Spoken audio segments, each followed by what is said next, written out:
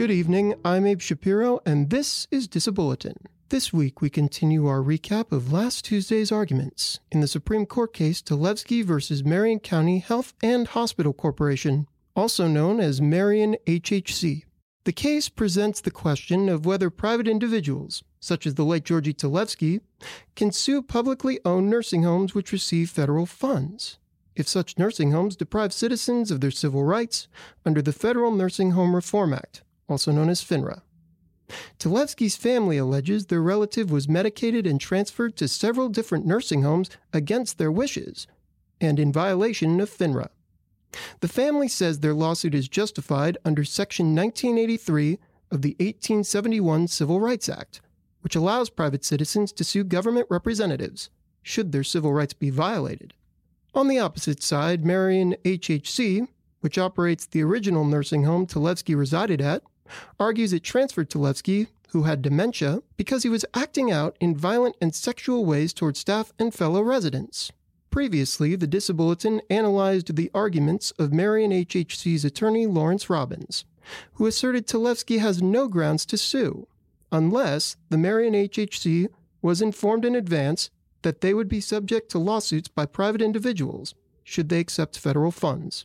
Robbins went on to state that the remedies provided by Marion HHC were sufficient in that Talevski received an appropriate remedy for his situation, thereby eliminating the justification to file a 1983 lawsuit or pursue any further legal action. As I recall, there are provisions that require, that give, for example, the states discretion as to whether they're going to exercise any of their remedies, including because, for example, they're managing the facility, they're looking it over, and they don't want to terminate a funding, or they want to take some lesser step. I would contend that private litigation is in fact antithetical to the discretion that states and the Secretary have.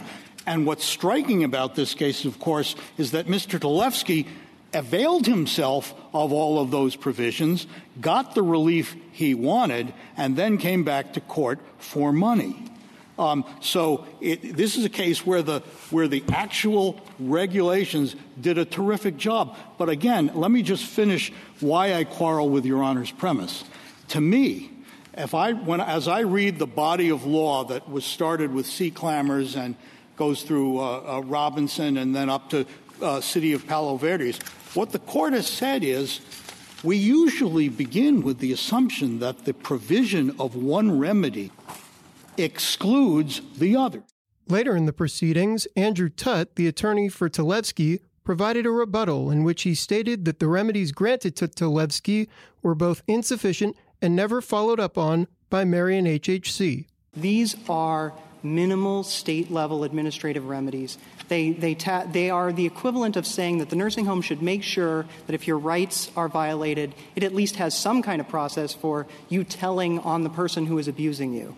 The nursing home is required to then inform the state regulator, and then maybe the state regulator will take action. In this very case, HHC continues to say that we got all the relief that we were seeking. We got none of the relief that we were seeking. We didn't even use any kind of grievance process. A private neurologist had to be hired to taper the drugs. There was sort of no remedy from the nursing home for the actual chemical restraints that were applied to Mr. Talevski. What about the point that the secretary can come in then, in circumstances where there's been deprivations? Your Honor, there may be a process for getting to the Health and Human Services Secretary to actually get enforcement for rights violations by nursing homes. If there was, I promise you this family would have pursued it, but as far as I know, there was no process available. So, this family was crying out for help and using every possible lever at their disposal. Section 1983 was the last resort. They went to 7 medical malpractice attorneys and were turned away because the claim wasn't worth enough money in Indiana. This is a lifesaver for people who cannot actually make effective use of the administrative scheme. And that is how 1983 functions. So empirically, these suits are brought actually mostly as injunctive actions to remedy systemic, egregious policies of actually violating the federal rights in FINRA. So those are the kinds of suits that, as we understand it, are being brought. Can I ask you then? Go ahead. No, I was just going to say, your friend says that the policies were followed, the alternative remedies, and that Mr. Talevski no longer had to take the medication and was entitled to return to the facility if he wished to do so. Your Honor, with respect to the first question, as pleaded in the complaint, he didn't get that with respect to the chemical restraints. Instead, a private neurologist was hired and worked with the nursing home to have the drugs removed. With respect to the transfer, they won the administrative proceeding, and the nursing home still refused his readmission.